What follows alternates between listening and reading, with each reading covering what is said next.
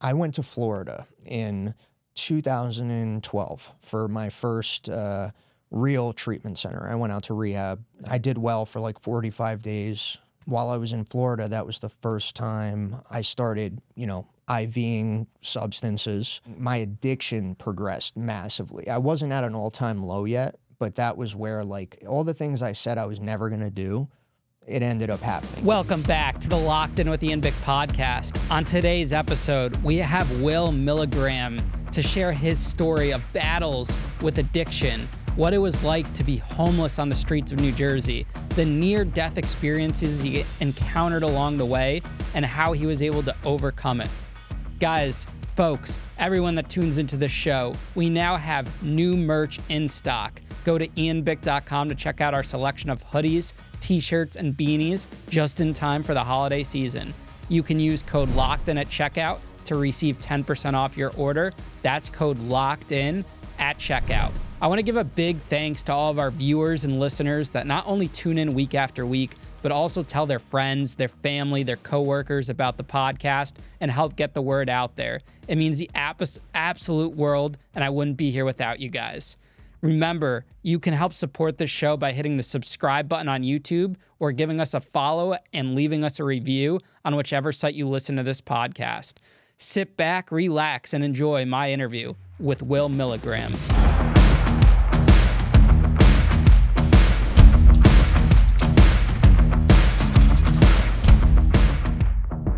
Will, thank you so much for coming on the show today. Of course, buddy. You're local to the area. Yes, moved to Danbury like 3 years ago now. Why Danbury? That's such a random place. Well, I grew up in Brewster, right over the border. And when I was looking for an apartment, I'm like, oh, it's cheaper in Danbury. I can get it was a little more affordable. So at that time, I was just getting sober, my first apartment, and it went good, man. It actually was exactly what I needed. Yeah, and Danbury is actually a good location because it's, an hour from New York City. You got Stamford nearby. You got Norwalk. That's right. It's not bad, but no one really knows of Danbury, which is crazy. I mean, they know of it from the Trashers and all that stuff, but that's about it. Shout out to AJ Galante. Yeah, he was on the show a couple months back, and we're going to be launching his Danbury Trashers podcast in our studio here, which is cool. That's awesome. But yeah, let's dive into the reason why we're here today. Your story, incredible story. Thank you. You've gone through a lot in your life at a young age. I have. And those are the stories that are most inspiring because you were able to overcome that. Let's take it from the top. Going back to early childhood, where did you grow up? Where did you come from? What's that early childhood like? So I'm from Brewster, New York, pretty basic family. My dad worked all the time. My mother actually works in the substance abuse industry. So from an early age, I was always involved with, I'd go to work with my mom every now and then. I'd see the patients, and I didn't understand it at a young age, but as time went on, my behavior started to change at a very early age. Like 4, 5, 6, I had like very obsessive behaviors, you know what I mean? And those behaviors were warning sign number 1. And for me, I didn't notice it. Nobody else noticed it, and I mean, it was tough because, addiction and mental health runs in my family, and my mother has had her issues in the past, but thank God she's doing incredible. She's great. And I was around 11, I think around 10 or 11 years old, my mother and father decided that, they were going to go their separate ways, and that's what truly, like, set things off for me. They got divorced, My whole life, it was pretty much everybody, a lot of chaos in my family. My mother's Italian, and my dad has, like, Russian and German in him, so it was very hectic. All the holidays, I was drinking at a young age, It was definitely exciting, to say the least, but as time went on, I learned that I could deal with all my issues through a drink or a pill. At 13 years old, I ended up breaking a bone in my back. Wow. And snowboarding. And I got prescribed Oxycontin at 13 years old. And from there, the first day I'll never forget, I was like hysterically crying. You know, I got brought to the hospital. They gave it to me, and within a matter of a second, my whole body just settled. I stopped crying, and I was home. You know, like I was like, oh my God, this is how I want to feel forever. Come to find out, it would be what completely broke me years down the line. But, you know, it's one of those things where, you know, for me, it took a while to realize and accept like what was happening. You know, I mean, I was spiraling very quickly, and I didn't have anybody saying, hey, you're doing the wrong thing. You know, hey, you're going down the wrong path.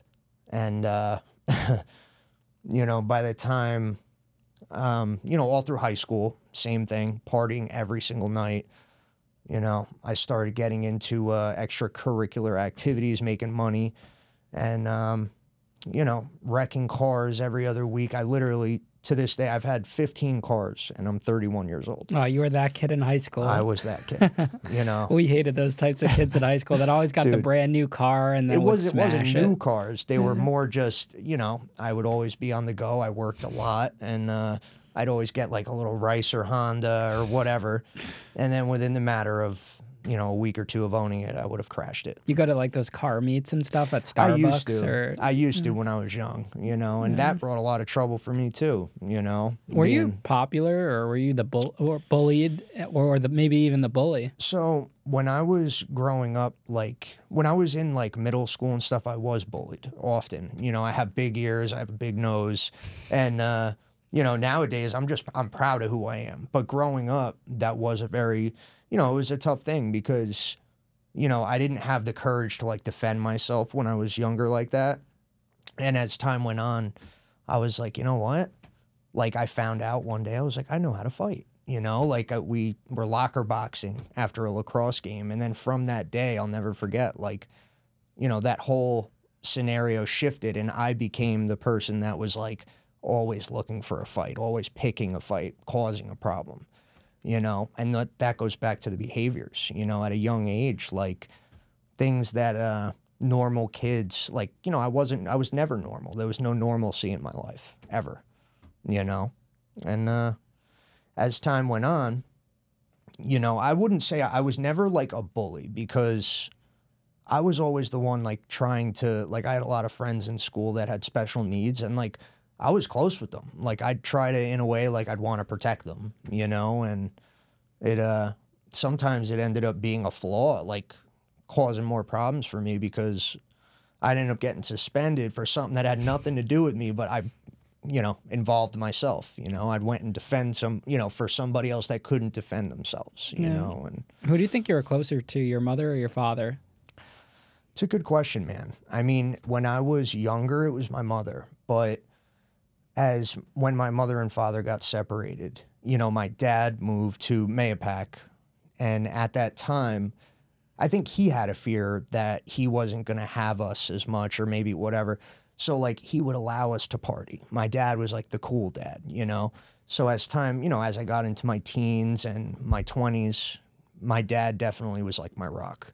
You know, he really helped me out a lot. Like with legal troubles, he's seen me, he pretty much might as well have like been my running buddy, but he doesn't, you know, use drugs or alcohol. Yeah. You know, he used to think he was doing anything in his power to help me or protect me, but really it was just like enabling the crap out of me. Like, you know.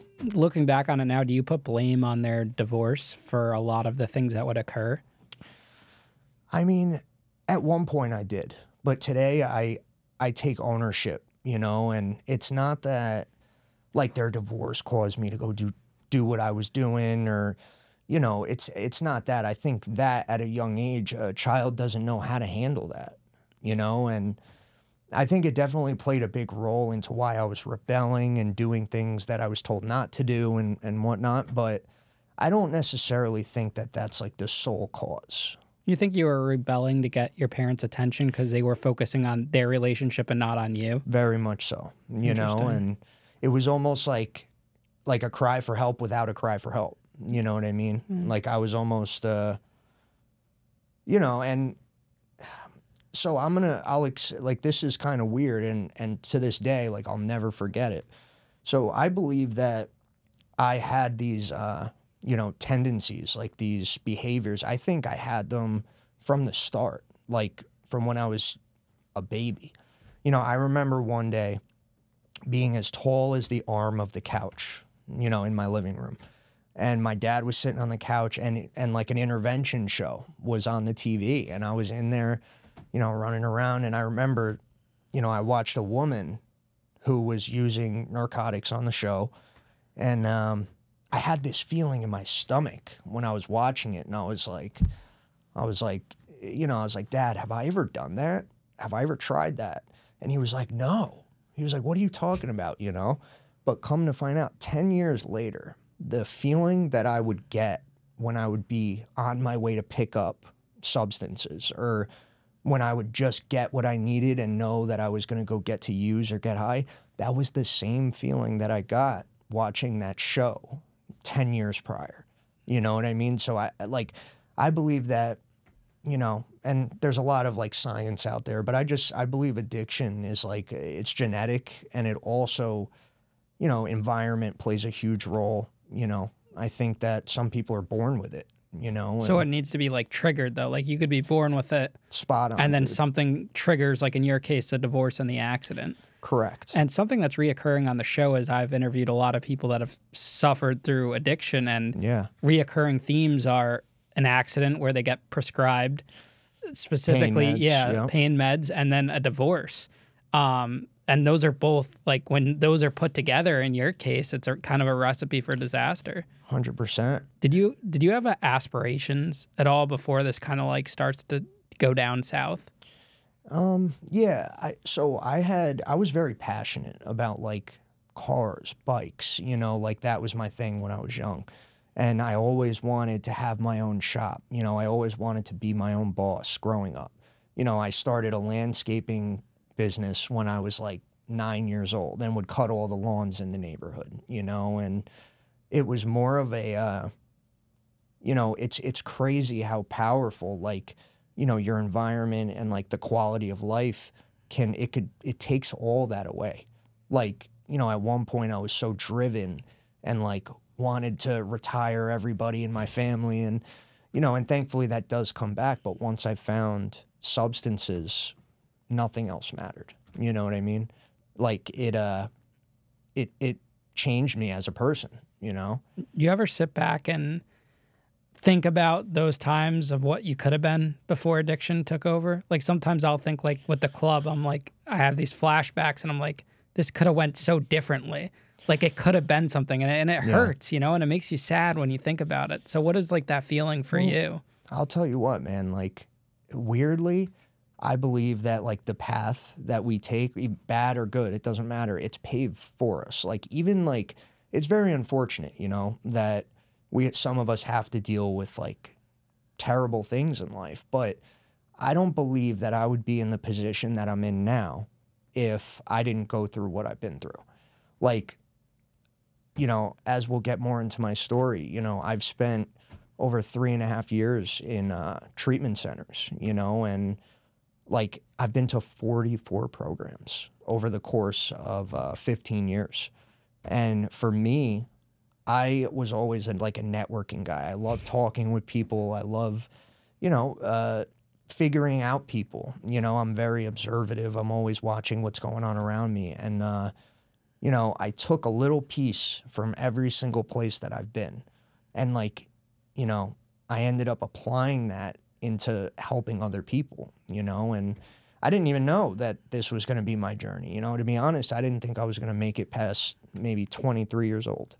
Yeah. I had full intentions on burning it and running it till the wheels fell off. And a lot of people don't make it. I know. A lot. I know. And they don't even make it to that first facility. You've made it through dozens of facilities. Unfortunately, I work in the space, and I do help a lot of people. My social media is, surrounded with, it's there to help people that are struggling with substance abuse and mental health. But I have a little over 50 people in the last like 5 or 6 years I've lost that were close to me due to addiction and mental health. You know, my best friend, Bruce, you know, rest his soul, but, you know, this kid was like one of the most incredible humans I think I've ever met, you know, and it's always, I feel, the people that have the most talent and you see doing the biggest things that don't make it, you know? Yeah, that are the ones struggling inside. Yes, you know? I mean, we see that with actors that 100%. we think as outsiders have everything in the world, and they're struggling internally. That's right. And maybe that's society not giving them the ability to speak on it, or they think it's not okay to talk about it.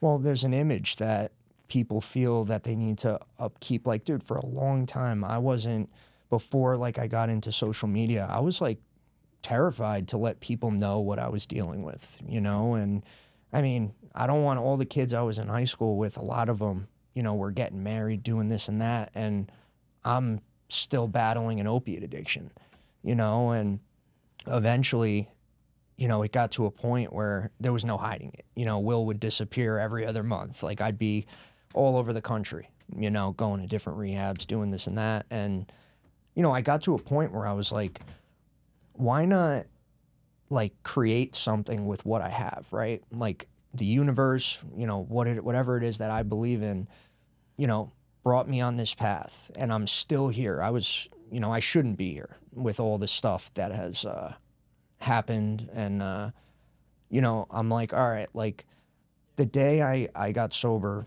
this time, December 15th of 2019, I went back to rehab for the last time.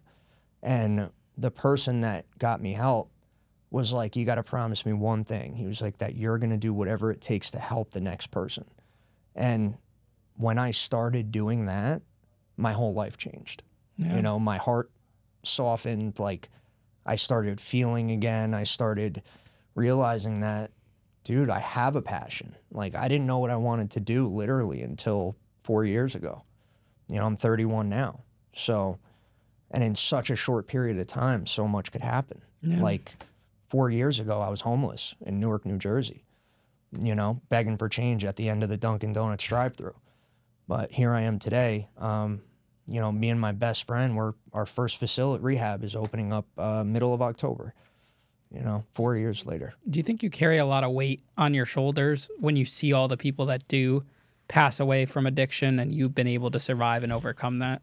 You know, this may sound a little tough, but I feel almost like not numb to it, but in a way, like, I'm a little hardened to it, you know? And it's not necessarily because I'm like a cold person. It's just, if I allowed, you know, it's like this problem that we're facing as a country is so serious that, like, if I let it affect me, like, it's happening every day. No joke. Every day I'm hearing people are not making it. So if I did let it affect me in like a very negative way where I lock myself in my room and, you know, and I'm not like pushing through, I think it gives me more drive to just keep helping, you know what I mean? Or to find new ways that may work for people like myself, you know, because I was, you know, what they call a chronic relapser. Like, you know, nobody thought that I was going to make it. Yeah. So high school is where it basically starts. Do you finish high school? I did. I graduated high school, which, to be honest, I don't think I was supposed to at all. You know, I didn't do well in school. I was never too book smart. But I did have some great, like, relationships that I built, like, within the school. And I think they were just like, you know what, let's get this kid going, you know? So I did graduate high school. You know, I didn't go to college or anything like that right after high school. I went straight to work and, you know, without having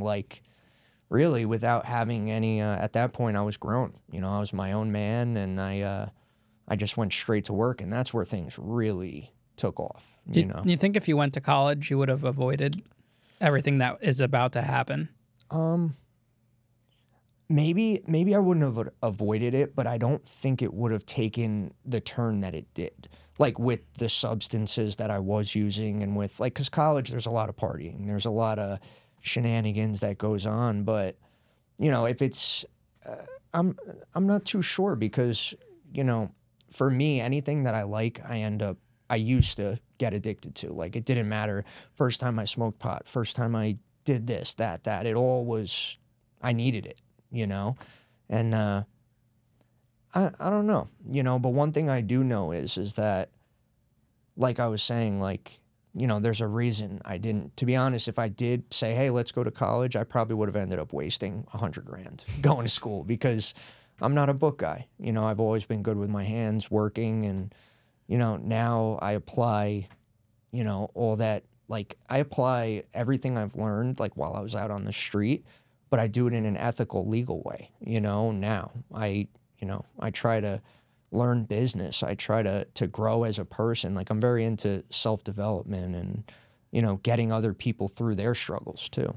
Yeah. You know? So walk me through the low points. What happens right after that? Like the lowest, how low does it go? It gets bad, man. So I went to Florida in 2012. I went to Florida for my first real treatment center. I went out to rehab, and you know, I went out there. I did well for like 45 days. I was ready to come home, so I came home. Within the matter of a month, I slipped up here and then went back down to Florida. I was supposed to be there for 30 days. It ended up being 5 years. While I was in Florida, that was the first time I started, you know, IVing substances. And that's where, like, you know, my addiction progressed massively. I wasn't at an all-time low yet, but that was where, like, you know, I learned all the stuff all the things I said I was never going to do, it ended up happening in Florida. I ended up meeting a girl in Florida. It always starts with a girl. Always starts with a girl, bro. Well, so I ended up meeting a girl, which now is my daughter's mother. And, you know, I'm very grateful for her for giving me the opportunity to be a father. I'm a dad. You know, I have an 8-year-old daughter that keeps me going every day. She's literally the most perfect thing in the world to me. But that also was very difficult at the same time, because she got pregnant. We were both in Florida for around, she went down there as well for rehab. I met her out there, so she's in recovery, I'm in recovery. She ended up getting pregnant, and after being out there for 5 years, we moved back up our way so our parents could be involved and the grandparents could be there. You know, we were excited, and things didn't work out. You know, I had a different vision. She had different stuff that she wanted to accomplish in life, so we ended up going separate ways, but we co-parent for my daughter. And that is when things started getting really bad for me, because I moved to New Jersey, because she's originally from New Jersey. So I moved to New Jersey in hopes, you know, I'll be closer to my daughter. And, you know, Newark, New Jersey specifically, ended up being a place that took a piece of me, you know, like, you know, it was a very, very vicious place, and I didn't know anything about it. And, you know, I remember I just heard about Newark, you know, I've heard people talking about it. I've seen stuff about it on TV. One day I was like, you know what? I'm going to go get something, you know, and I went to Newark and I found it immediately, because it's all over the place. And that moment is where things change, like, forever, like, for the good, you know. And I ended up, you know, back and forth to Newark for a while, and eventually, after like a few months of going there, I ended up parking my car. I had a crappy old Jeep, you know, I ended up parking it down there, and I ended up homeless out there for the next 9 months, with a terrible habit, you know. And, you know, Newark isn't a place that somebody like me belongs, you know. I mean, you know, I mean, I'll just be transparent. You know, I'm a white kid in a mainly, you know, primarily black neighborhood, and I had a very serious problem at that point, you know, and I put myself in a lot of dangerous situations, to say the least. You know, I've had guns held up to my chest for $5. You know, I've had crooked cops drive me around at 2 a.m. and beat the shit out of me. And, there's been more stuff that I could probably really get into right now. But, I actually, when I was first out there, I met a guy, another homeless guy. His name was Quills. Well, he went by Quills.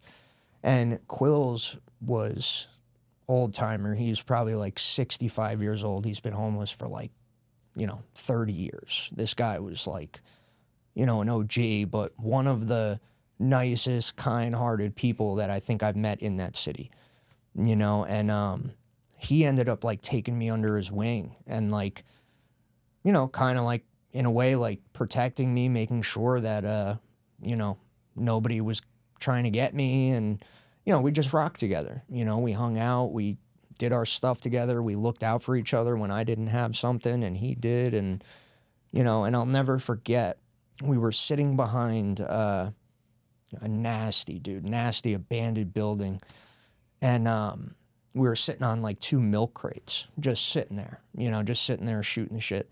And he looked at me and he was like, Mills. He used to call me Mills. And he goes, Mills, are you really going to do this Newark thing?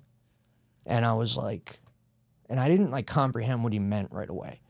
But then I like thought about it and I'm like, this place is a trap.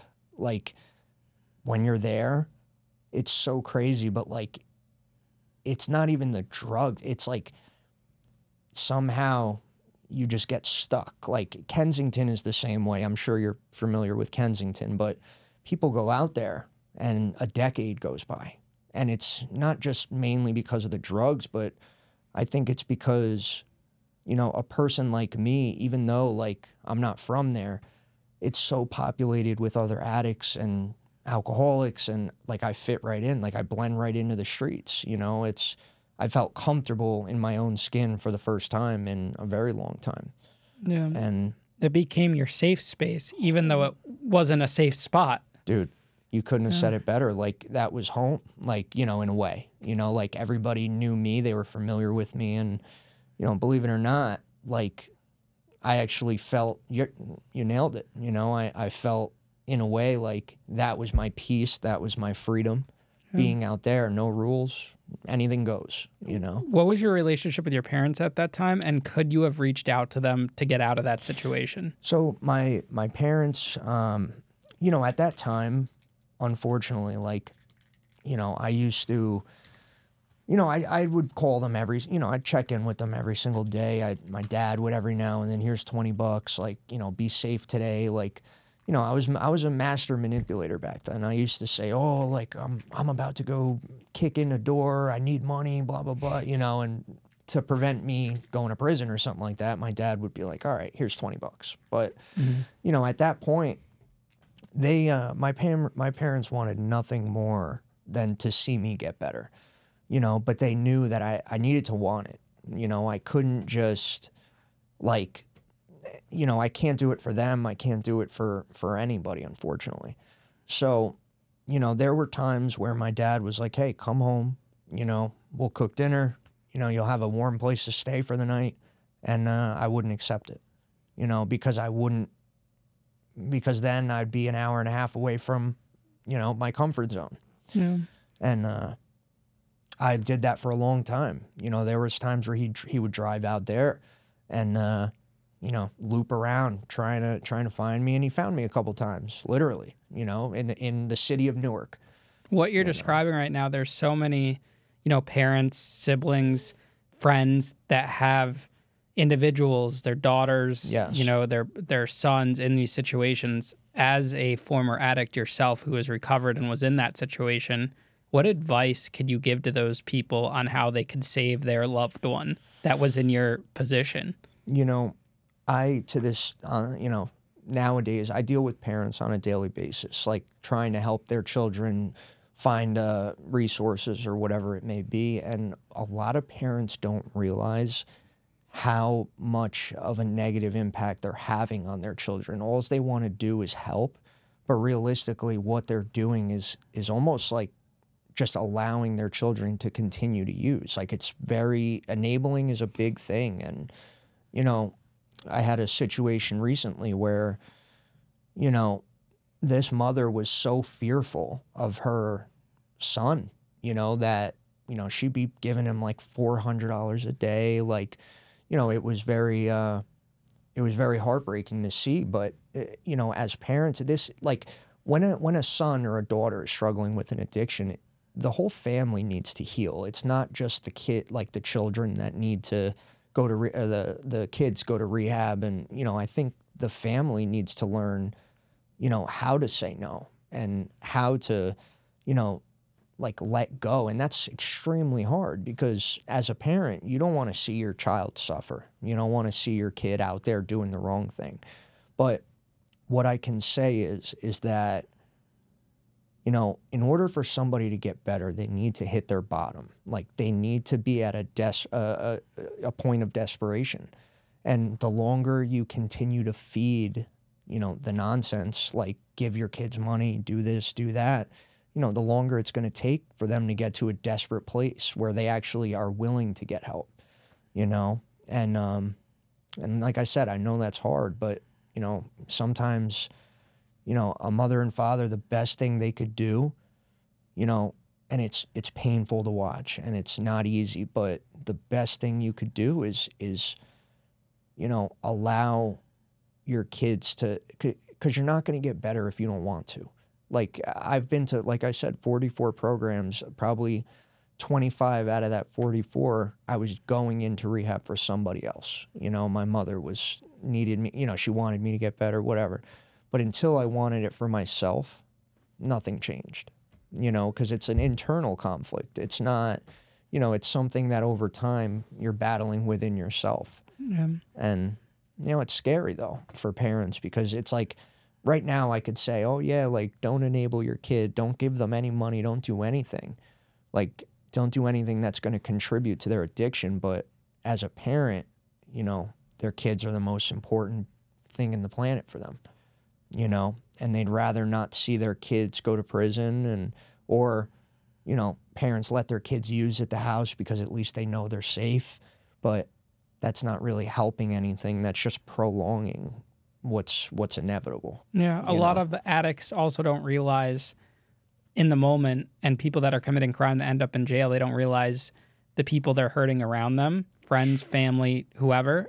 How did it make you feel when you came to terms and realized how many people you hurt along your journey? Oh man, it's crazy because now being a parent, I look back on what I put my mother through and what I put my father through, and I'm genuinely, I do not think there's anything I can do to like completely fix it. The only thing I could do to like put them at ease is to continue to do good for myself and to continue to be the son that I am and the father I am to my daughter. Like for parents out there that are, dealing with this, man, like it's, they might as well be battling an addiction as well, with the amount of pain, the sleepless nights, oh my God, every time your phone rings, you're terrified because you're worried that it's going to be that call, and I, to this day, I help my mother and father out whenever I can. And, I, for years, didn't realize how much I used to think I was just hurting myself, like, but it is, it does a lot to the family dynamic. And, I think, my dad saw things and has experienced things because of my addiction that he probably would have never experienced in his lifetime. You know what I mean? But because he was my father, he wanted to be there with me and try to keep me safe. Like, unfortunately, he had to witness that stuff, and I'm forever grateful for him sticking by my side. But, as far as that goes, man, like, we don't realize the damage we're doing while we're in it. That's for sure. Yeah. And the best thing you could do is to, like, the best gift any parent could receive is for you to get better, Like, what more could any parent want if it's something they've been battling for years or even just a few months? It's taxing, to say the least. So, as a homeless addict in Jersey, walk me through a day in the life. Like, from the time you wake up to the time you go to sleep, I want to know what you're eating, how you're making money, if anything, how civilians are treating you, Yeah. what that experience is like.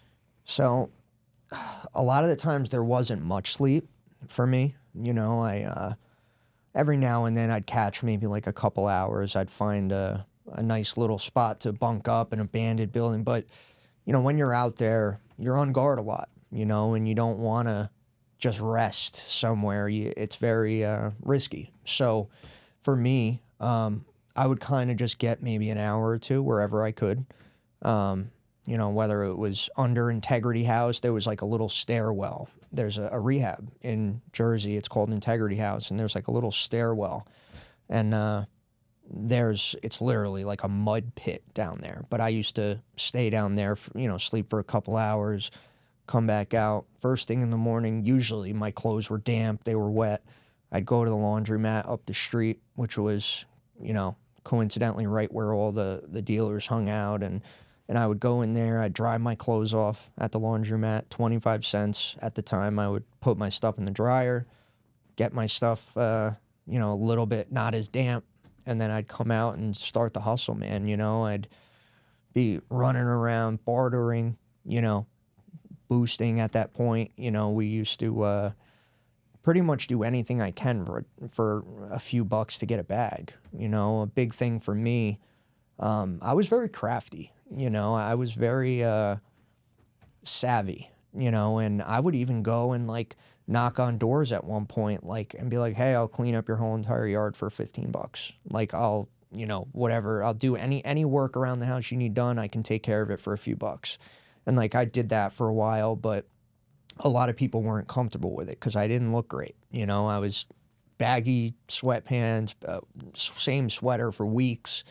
And, but a big thing was pretty much that everybody kind of kept up with was boosting and, begging, sitting at the end of the drive-thrus, asking, making up this elaborate story. And I used to have my ID. I never forget. I used to have my ID and say, oh, like I've been stuck out here.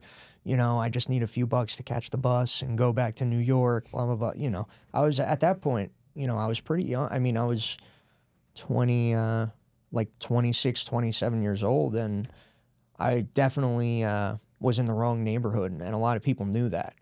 So in a way, a lot of older people would look out and stuff, but there has been times, man, where, I'll never forget, I was at the end of the drive-thru one day on Broad Street, and, I was asking people for their change and whatnot, and a woman in a red Porsche SUV came through the drive-thru. She saw me, and the look of terror on her face, like she looked petrified. Because, and when I mean petrified, like I'm not a scary person, but when I'm under the influence on coke and all different types of stuff, I probably looked all crazy. My hair was all grown out, my facial hair, I had pick marks all over my face.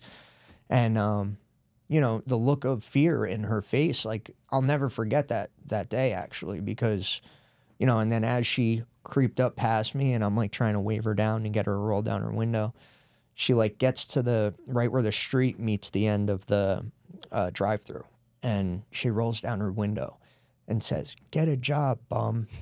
This old lady in a Porsche. And I'm like, and at that moment I was like, man, like what has happened to me? Like at one point, like, listen, I come from a good home. I never really like went without growing up. Like we weren't wealthy, but we weren't poor. And here I am, wearing a size 8.5 shoe. I'm a size 10.5, and I had the same sweat outfit on for 9-10 weeks at a time. What about hygiene? Are you brushing your teeth? Are you taking a shower? What does that look like? Whenever the opportunity would present itself, of course, but it didn't present itself often. So I used to actually go to the Newark airport. The bus would go right there. It's literally like 5 minutes from like the ghetto where I used to hang out. And I'd go to the Newark airport and they would allow us to sleep in the airport. They would allow us to use the bathrooms and get ourselves cleaned up. So I would try to get to the airport like once every 2 to 3 days, at least. But there were times where, before I knew about the airport and all that, like there were times where I went weeks without taking care of myself, and, there's been times where I've gone 7 days without eating a bite of food or, even there was a couple times where I was awake for 6, 7 days at a time.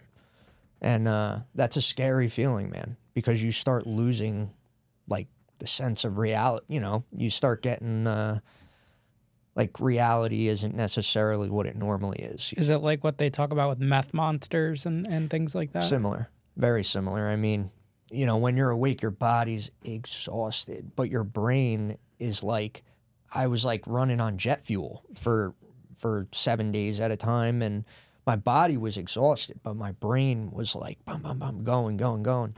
So, you start getting to a point where paranoia comes. And then, once the paranoia comes, then that's followed by like, everybody's out to get you. That's every car, you just saw the same car 5 times. You think they're coming to get you. Like, it's a very, very difficult and sad way to live. What are some crazy things you're seeing other homeless people doing around you? Dude. Maybe like the craziest thing you saw. I got some.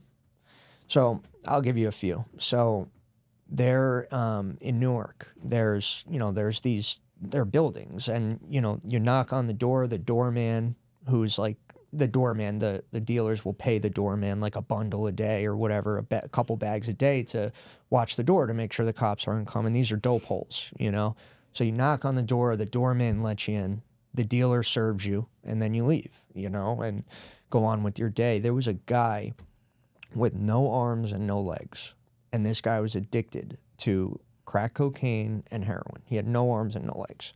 So he literally would, with no arms and no legs, be able to fix up his stuff, somehow do his stuff. Like, I've seen, unfortunately, a gentleman get shot. My father was there for that one. A young kid, a 17-year-old kid, get shot out there. And, a white Jeep, we heard tires screeching. We were at a McDonald's. We heard tires screeching, and then a white Jeep comes flying by, and all of a sudden it was like a barrage of just, clink, clink, clink, clink. You hear the, bullets bouncing off shit.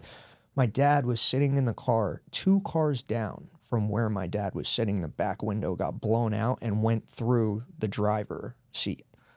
So, mind you, like my dad, this is all like, my dad's like terrified, he's a grown man now, and he hasn't seen anything like this in his lifetime. And that's like what I was referring to before about him not having seen certain things in his life that he never should have to see. But, pregnant women crawling up and down the stairs thinking they dropped a piece of coke, like literally, women that are 9 months pregnant, 10 months pregnant, selling their bodies. And it's a vicious cycle out there, man. Are they like having sex with each other, the homeless people?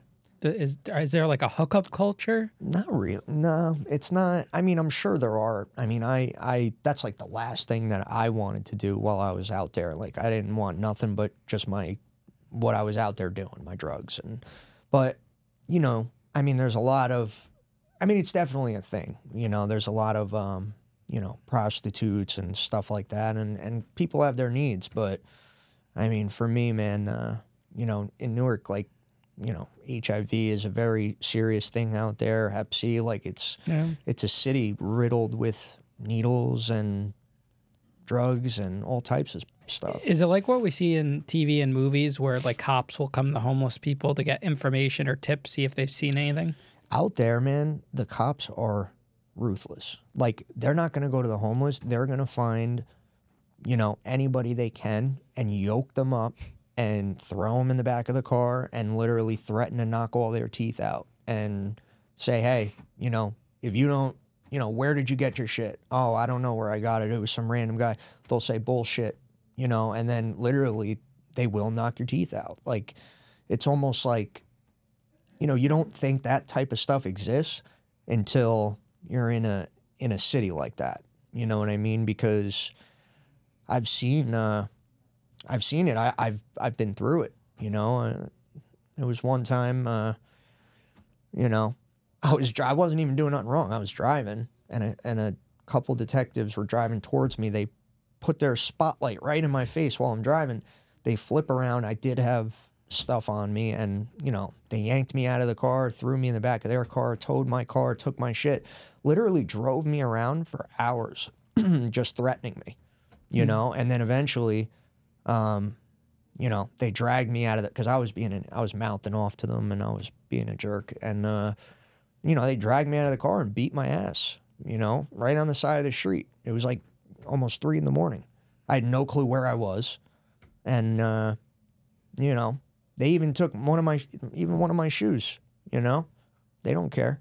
That's wild. I know. Now, if we ran your record today, do you have any arrests or any type of? Yeah, but nothing substantial. I have quite a few different like possession things. I've had three DUIs. Thankfully, only one of them stuck. 3 DUIs. 3 DUIs. For alcohol or for drugs? All drugs. Drugs. And all of them, I wasn't even driving. Most of the time I had overdosed in the car and the police show up. Yeah. You know, it's So you never went to jail like for a long period or anything? Your jail was kind of like the rehab facilities? Correct. That was my institution. So before we get to the rehabs, give me the worst time where you were, or you nearly succumbed to an overdose. Well, so full transparency, and this is like it's a tough thing for me to talk about, but I'm actually okay nowadays. But, you know, I've been pronounced unalive 3 times.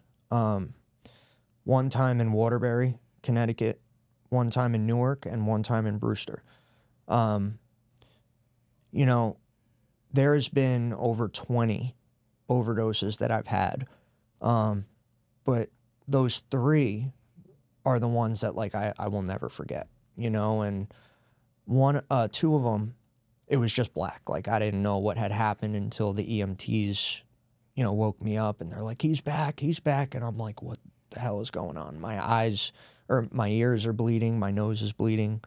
And, you know, I'd just been Narcan, so I'm very out of it. I feel sick. But the one time, this is a wild story. At this point, you know, it was like one of the times where I was in and out of these facilities. You know, I had like 30 days sober. I had dropped my daughter off in Jersey.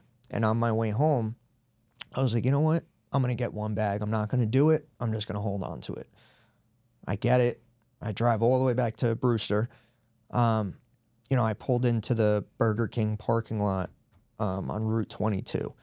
And weirdly, my neighbor, who's a EMT, like was in the parking lot and he came up to my car. He's like, hey, Will, what's going on, man? What are you doing here? I'm like, oh, I'm just hanging out, getting ready to leave.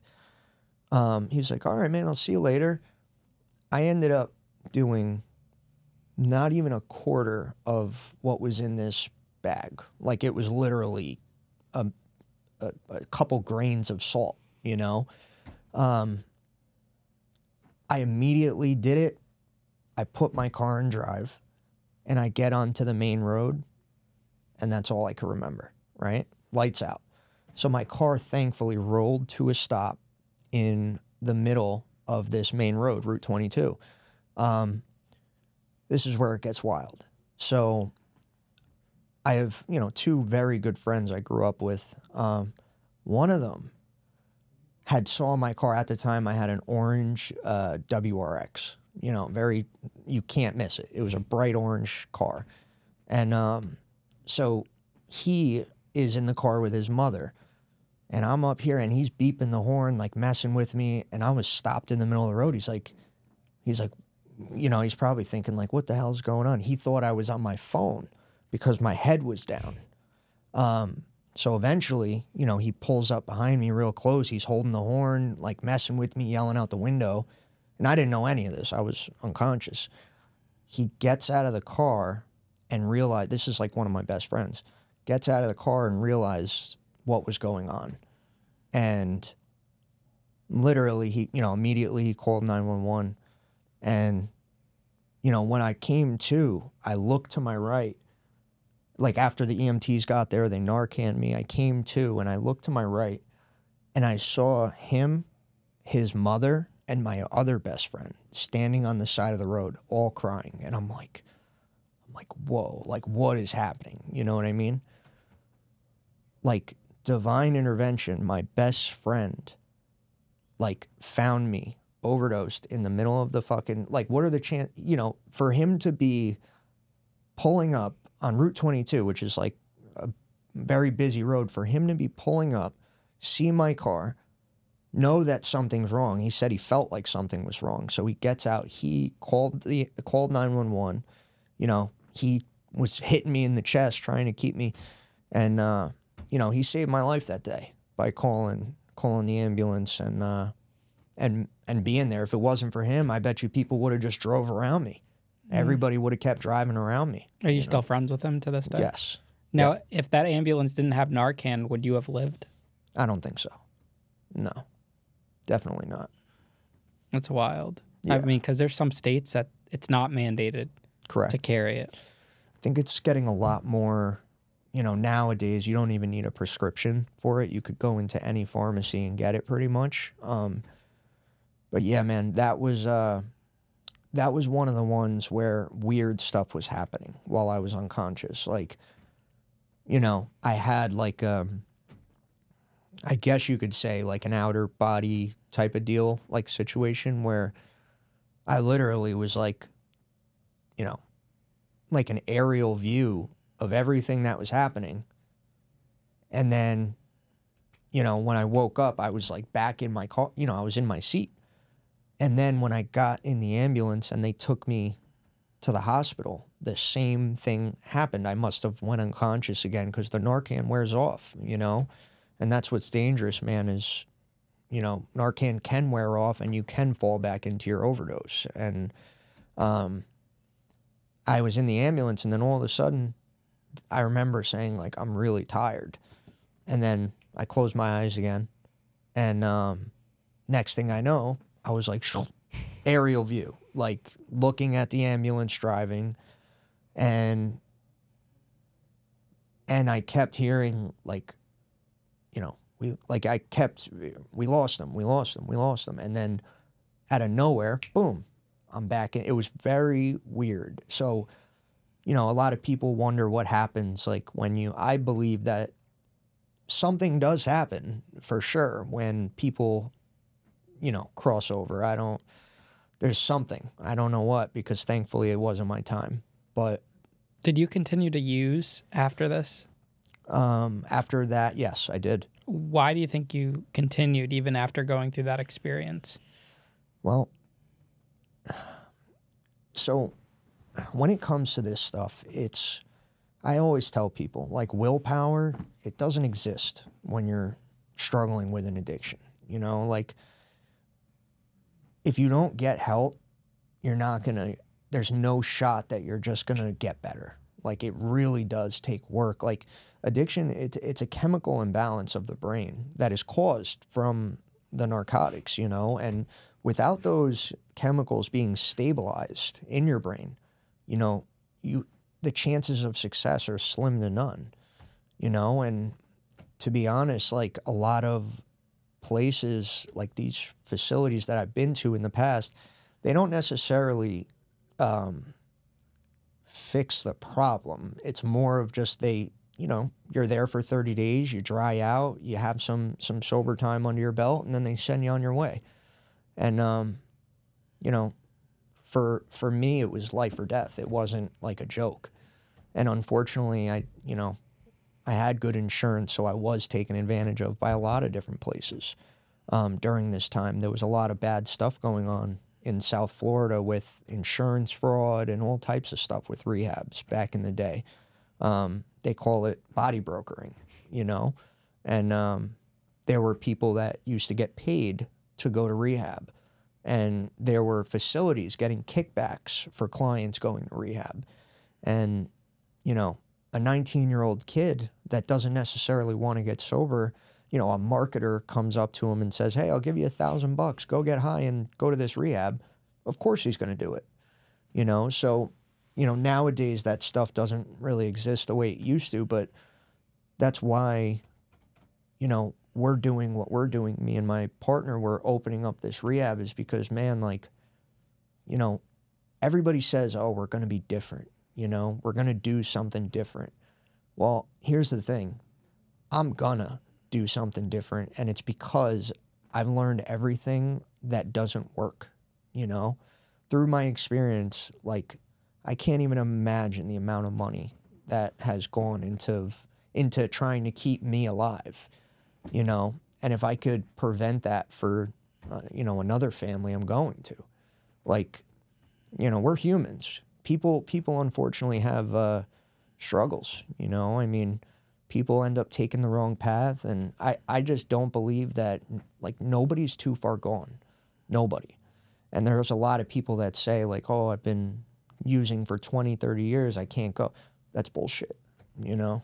If you want it bad enough, you will get it. Anything in life. So these rehabs are paying you personally? The rehabs weren't. So, like, how it used to work is, and I tried to steer clear of this because I already knew what time it was. It's not a good thing. People were dying left and right. So marketers would, you know, go around and find vulnerable addicts and alcoholics. You know, they would say, hey, are you looking to go to rehab? And, hey, I can give you $2,000 to stay for 30 days. These are marketers, so they're like subcontractors pretty much. Who are getting a piece of the pie from the rehabs? Correct. Wow. That's kind of like private prisons Yep. and whatnot with the state, and they're getting paid per each person. Yep. Profiting off of another man's downfall. And, dude, I at one point or another for about 4 years was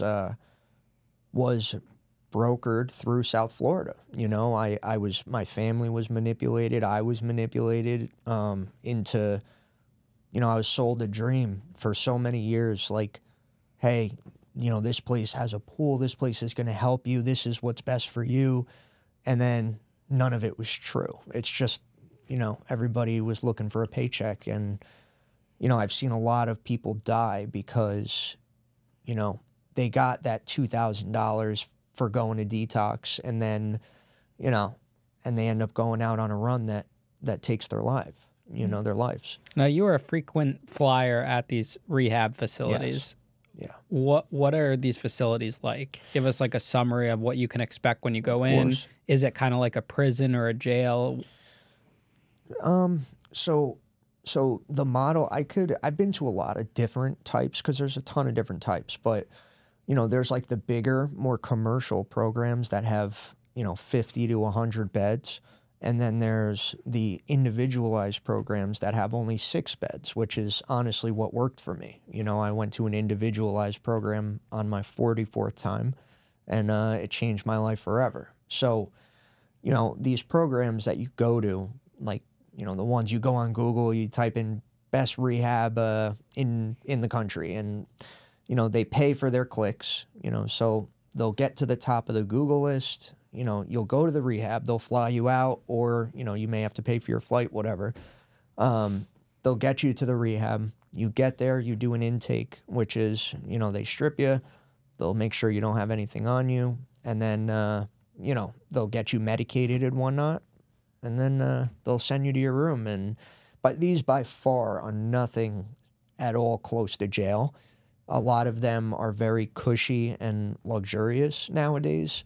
But to be honest, it's more of like a damn high school reunion for a lot of like the bigger places, because, I mean, imagine this. Imagine, you know, maybe 50 kids, all between the ages of, let's say, you know, 18 to 28 years old, all struggling with addiction and mental health issues. It's co-ed, and everybody's trying to get their lives back together at the same time. It's like one big, you know, it gets a little hectic, but I'll tell you what, you know, a lot of these places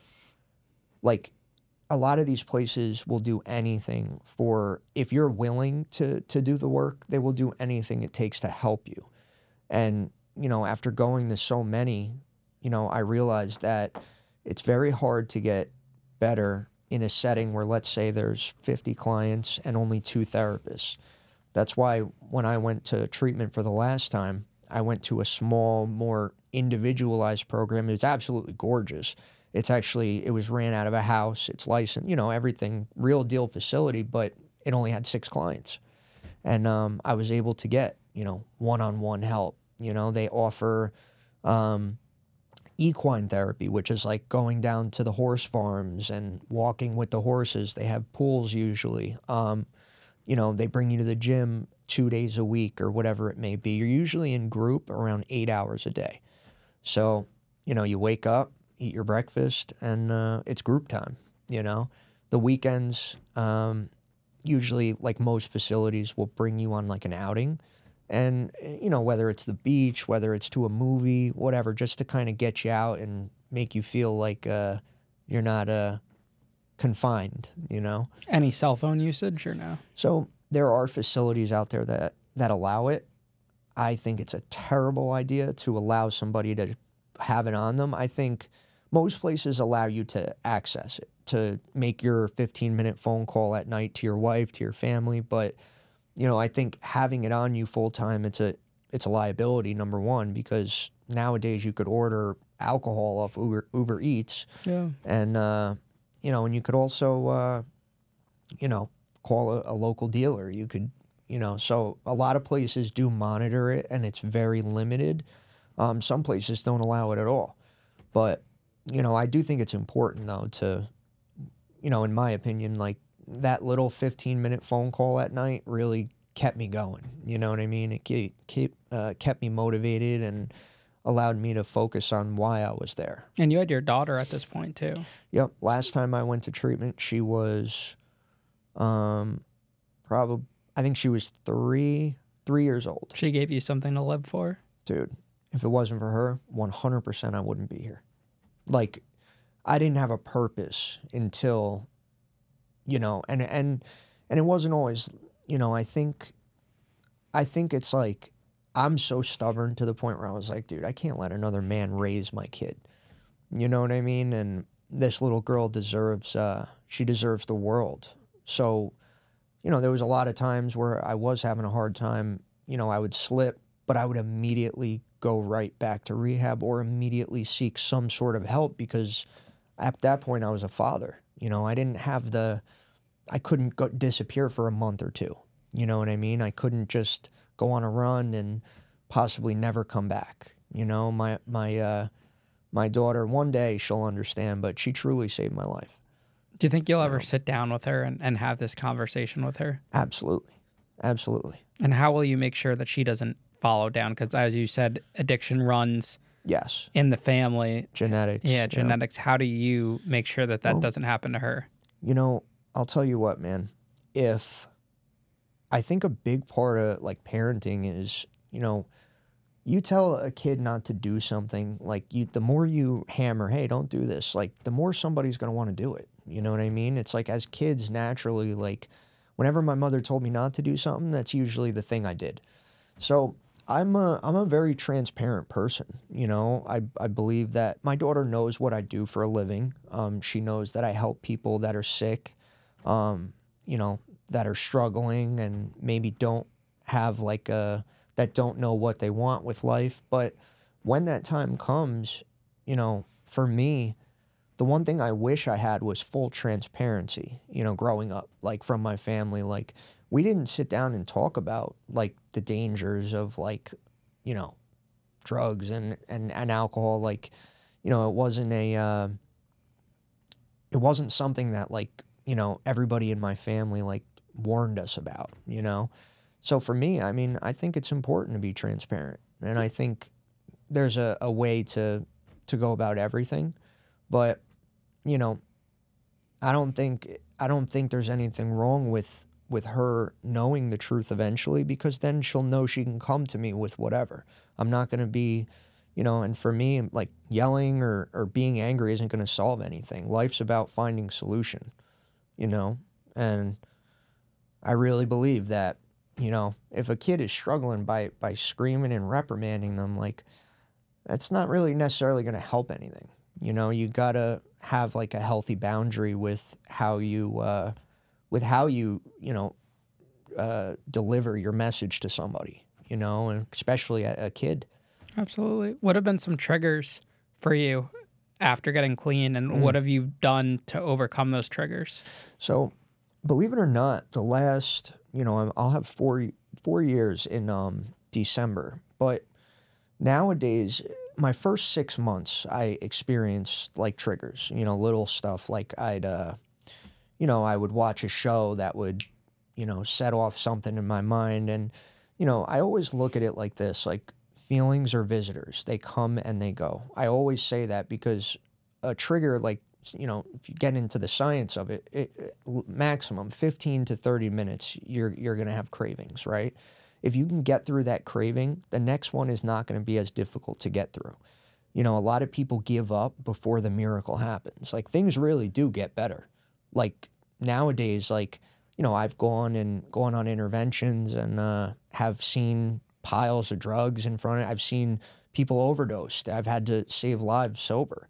Like now I don't get triggered. I just feel more, it like makes me sick, to my stomach now because, I have a healthy fear of like the drugs, but I'm also like aware of like, you got to respect it in a way because it's more, I'm aware of how powerful it is and how quickly things could change, Yeah. How do you think we get that message out to the youngsters before they start trying it to know how powerful it really is?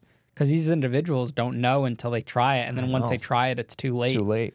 You're 100% How do we right. change that? Well, I think for myself, like I could speak on what I can do is just do my best to try to spread awareness. I mean, I think a lot of people nowadays, like a big issue is, the way people are being educated isn't necessarily helping. It's like more of a joke. Like you remember in school, did you guys have DARE? Yeah, we had DARE, of course, yeah. Like, I feel like that was kind of like, not a single person was like, oh my God, that's making me not want to go use. You know what I mean? Like, I think, if somebody like at a younger age, somebody like myself or, somebody that has that life experience going into schools, speaking to these kids like we're friends, instead of more of it being like, hey, don't do this. It's better off to spread the awareness of what this could be, like, hey, nobody's immune to this. If you consistently do this, no matter what, you're going to end up sick. You're going to end up physically addicted. And there's a good chance that you may be suffering for the next God knows how many years because addiction is a real thing, So that's actually something where me and my partner, my best friend Connor, we've really been trying to like get into schools and talk with these kids. And, the more people we could get a message out to, the better. Yeah, tell us about what you do now for work and what you're creating. So the last few months, I stepped away from a job at a treatment facility that I was with for quite a while. But me and my best friend Connor, we grew up together. We used together for years, and we got sober together. He's got 10 years sober. I'll have 4 years in December. We've worked for 2 or 3 different facilities together. He has a large presence on TikTok as well. So, a lot of work we do is through social media. And we've realized, like, if we want to get something done right, if we want to help these people right, we got to do it ourselves. Like, a lot of programs out there that we've worked for or that we've been affiliated with, we just believe that this could be done a lot better than it's being done. Money isn't everything. And I feel that a lot of programs, as they grow, they lose sight of what's important, and that's the client, the client's experience. And, we decided that we were going to open up our own treatment facility in Southern California. It's a 6-bed detox residential. So we're going to be like a 28, 30-day stay. It's called California Wellness, and it's our baby. It's where we're gonna help as many people as we can, and we're gonna keep our integrity doing that. We're gonna keep our eyes on the fact that we have the power to save lives now. And a lot of people, I think, get maybe experience a little bit of success, and their values change. Their lifestyle changes, and for me, I mean, this was the only thing that has kept me sober, was helping other addicts and alcoholics. You developed a purpose through your own struggles. Exactly. And not just that, but like, to me, all my struggles, they're an asset now. Like, On-the-job training. dude, let me tell you, man, there's nothing anybody could tell me that would, like, shock me or make me think of you a certain way. Like, I've seen it all and I've been through it all, and in a way, I'm proud of who I am. I don't ever feel embarrassed to talk about my past, or maybe even to share some of these, war stories, because, although it's hard to hear and some of it was painful, but I really believe that I take a lesson with me from every single thing that happens in my life.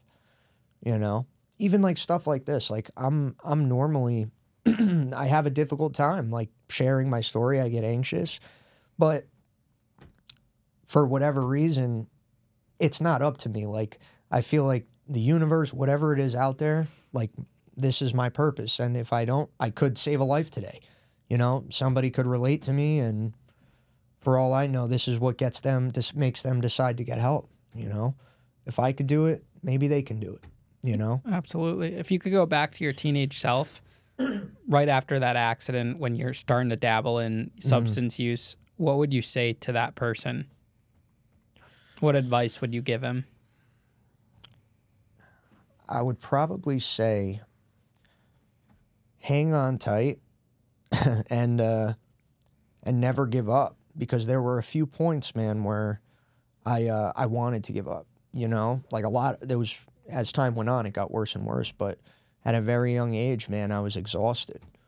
And for people out there right now that might be battling this, like, I can guarantee you that they feel that there is no way out, that this is what it is. This is going to be their lives until the drugs take them, or they do something that puts them in prison for life, or they die of an overdose.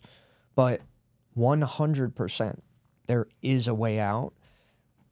The only thing you need to do is literally allow somebody else that has gotten through what you're struggling with, let them take charge. You don't know shit, And until I let go of like what I thought I knew, nothing changed.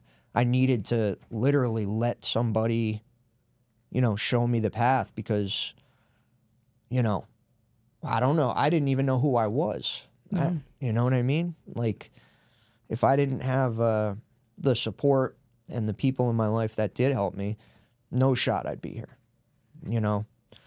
It's scary, man, because a lot of people don't think like, oh, I can't tell my parents, right? That's a big thing I get every day on social media. People, how do I get sober without needing to go to rehab or detox, or telling my family? Well, here's the thing. Like, the first thing that you can't do is keep it a secret. Like they say, our secrets keep us sick, And if you're off the rip, like trying to keep it a secret and do it on your own, the chances of success are like nothing. And it's hard to ask for help sometimes. Oh. It's embarrassing. It's hard. It takes a lot. 100%. But asking for help can be the change you need in your life too. Well, it doesn't always have to be painful to ask for help. It's just, you got to set aside your pride. And sometimes, man, like, it's best doing it with somebody, like somebody that you can trust, that you can lean on, to go to your partner or your spouse, whatever it is, and say, hey, I'm having some struggles. Like, a lot of people have the fear of the unknown. Like, everybody makes it up to be worse than it's going to be. Mm-hmm. Like, we always make oh my God, it's going to go this way. We have this whole vision in our head on what's going to happen, and it never ends up happening that way. you know? Well, that's how it is in like relationships and, you know, breakups and whatnot. That fear of not knowing if the person's ever going to talk to you again or anything like that. It's that unknown feeling. Yeah. But Will, thank you so much for coming on the show today. It's been an absolute pleasure. Thank you so much for having me, man. Yeah, man. Looking forward to seeing more of you. And Absolutely. yeah, you know, we wish you the best. We'll plug in all your information in the descriptions for people to reach out. Awesome. And you definitely have a book in you. You might want to think about that too. You're not the first person that said that. Yeah, so. get the wheels churning. Yeah, man. I appreciate it. Awesome, man. Thank you, brother.